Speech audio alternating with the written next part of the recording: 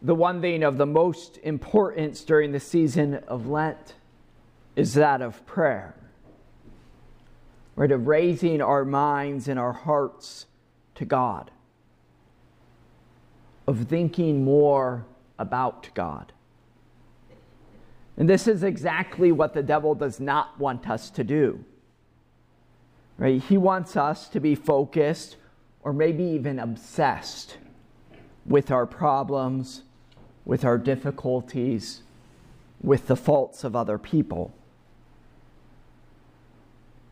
Because the less we think of God, the less that we spend time with God.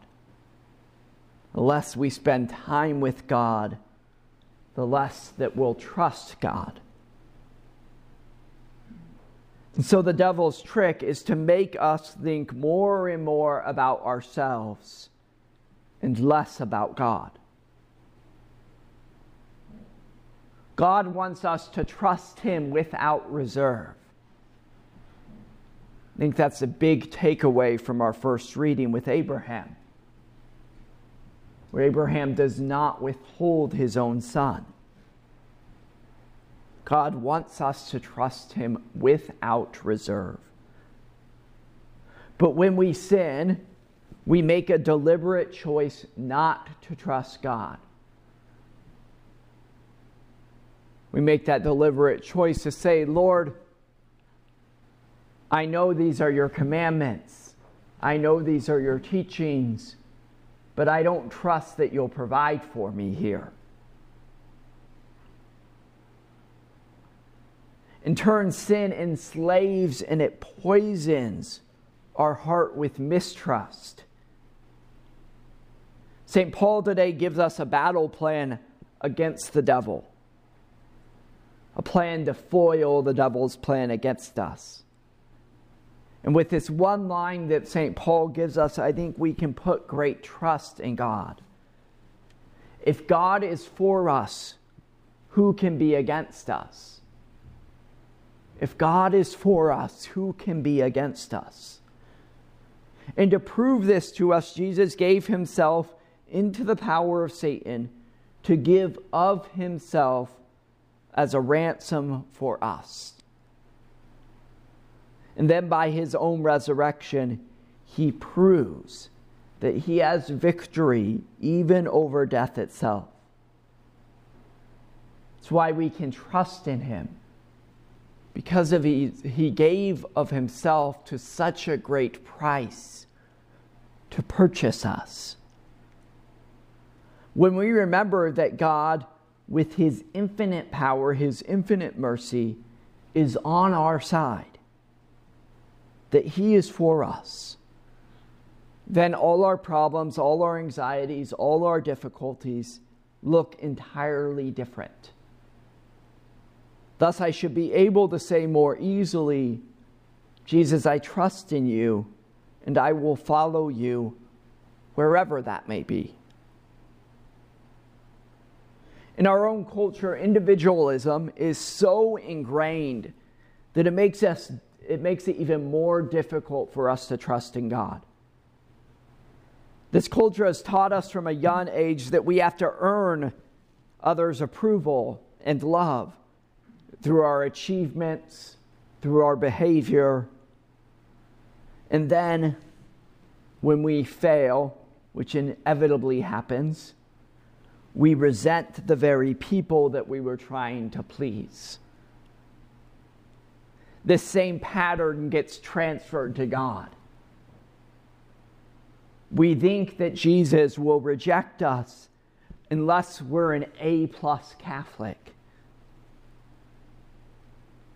But brothers and sisters, that's not a Christian attitude. It undermines my trust in God. Gives me this feeling that God's waiting for me to fail. All God wants is our trust in Him. St. Francis de Sales provides a wonderful reflection and illustration of how we should trust in God, who has done so much to gain our trust. He reflects and tells us to think of a little child who walks with his father. And while that child walks with his father, he'll place his hand in his dad's hand. With the free hand, the child is still able to do things, pick up sticks, throw rocks to skip in the pond, pick berries, whatever it may be. But St. Francis de Sales continues and says that this should be the image of how we live our life with God. That I keep a hold of his hand while I'm doing my daily task. But like a child, I should make it a habit to look back up at God every so often. To be reminded that he's there with me. That he cares for me. That he's well pleased with me. What does this mean, though, to keep a hold of the hand of God? Obviously, there's not a physical hand that I'm holding. What this means is that we pray regularly. We receive the sacraments. We obey the commandments. We obey the teachings of the church. To let go of his hand would be to be disobedient, to sin, or to enter into spiritual sloth or laziness. I'd like to conclude with 3 steps in how I can grow in trust of God. So first step, to examine my hardships. To look at those things that are most difficult in my life. Look at those areas in your life that you find it hardest to trust God. Maybe that's work. Maybe that's family life. Maybe that's your marriage. Or maybe it's something else. Then looking at those areas, ask this question. In this particular area of my life, am I keeping all the commandments? Am I keeping all the teachings of the church? Or I could say it in another way. In this area of my life, am I holding on to God's hand? Or am I trying to control it on my own? And to make a special note of those areas in my life that I'm not trusting fully in God. Step 2. Go to confession. In a good confession, God cleans off the spiritual grime that's built up by our habits, by our selfishness. Right? He's able to wash us clean of our selfishness and move us with his grace towards trusting him more and more each day. Step 3.